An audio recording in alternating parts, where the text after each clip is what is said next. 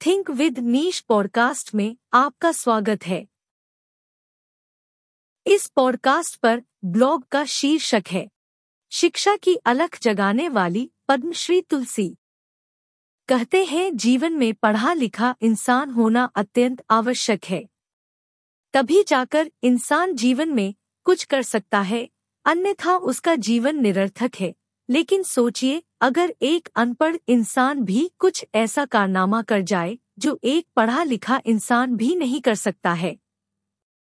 शायद आप इस बात पर विश्वास नहीं करेंगे, लेकिन ये सच है और ये कारनामा किया है उड़ीसा के छोटे से गांव सेरिंदा की रहने वाली 66 साल की एक अनपढ़ महिला तुलसी मुंडा ने।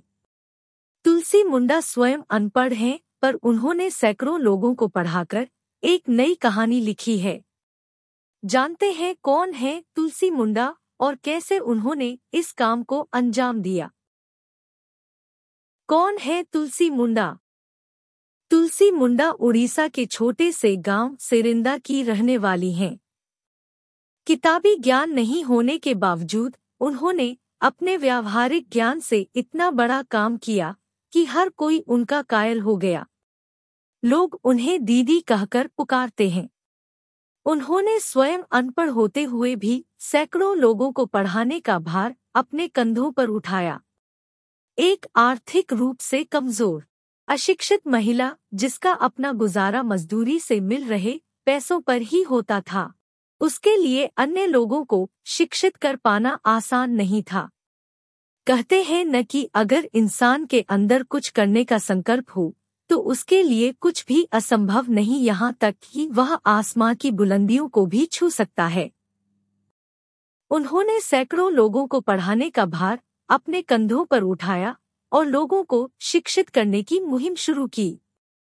इस प्रकार समाज को शिक्षित करना अपने जीवन का प्रथम लक्ष्य बना दिया।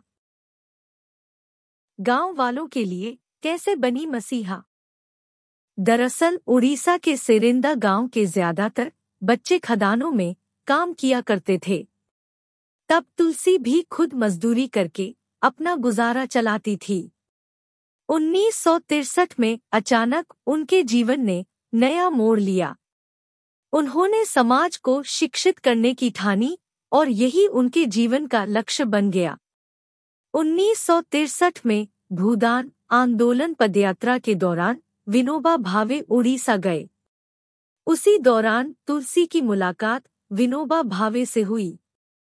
विनोबा भावे के विचारों से ही प्रभावित होकर उन्होंने उनके विचारों पर चलने की सोची। इसके बाद ही तुलसी मुंडा ने अपने गांव सेरिंदा में लोगों को शिक्षित करने का काम शुरू किया। तुलसी खुद पढ़ी लिखी नहीं थी, लेकिन इस काम के लिए उन्होंने लोगों को तैयार किया। उन्होंने गांव वालों के साथ मिलकर खुद ही स्कूल भी बनाया। बस फिर क्या था, उनकी मेहनत रंग लाई और तुलसी मुंडा गांव वालों के लिए बन गई मसीहा। उन्हें पद्म श्री से 2001 में भारत सरकार द्वारा सम्मानित किया गया था। इसके अलावा वर्ष 2011 में उड़ीसा सरकार द्वारा समाज कल्याण के क्षेत्र में विशिष्ट कार्य के कारण उन्हें उड़ीसा लिविंग लीजेंड अवार्ड दिया गया। मुश्किलों का सामना भी किया। किसी भी काम को करने में मुश्किलें जरूर आती हैं। ऐसे ही तुलसी मुंडा के साथ भी हुआ। अनपढ़ होकर गांव के बच्चों को शिक्षित करना इतना आसान नहीं था।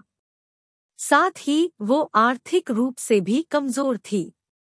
उनके सामने सबसे बड़ी समस्या थी गांव वाले जो बच्चे थे वे सब खदानों में काम करने के लिए जाते थे। उनको पढ़ाई से कोई मतलब नहीं था।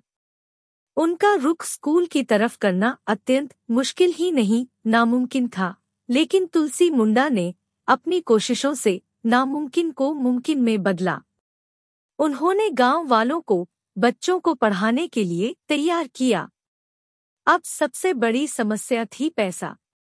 इस समस्या को हल करने के लिए उन्होंने सब्जियां आदि बेचनी शुरू की और धीरे धीरे गांव वाले भी उनकी मदद करने लगे। सबसे पहले पेड़ के नीचे ही उन्होंने स्कूल का संचालन शुरू किया और धीरे धीरे स्कूल बनाने की योजना बनाई। उन्होंने गांव वालों के सहयोग से खुद पत्थर तराशकर स्कूल की नींव रखी।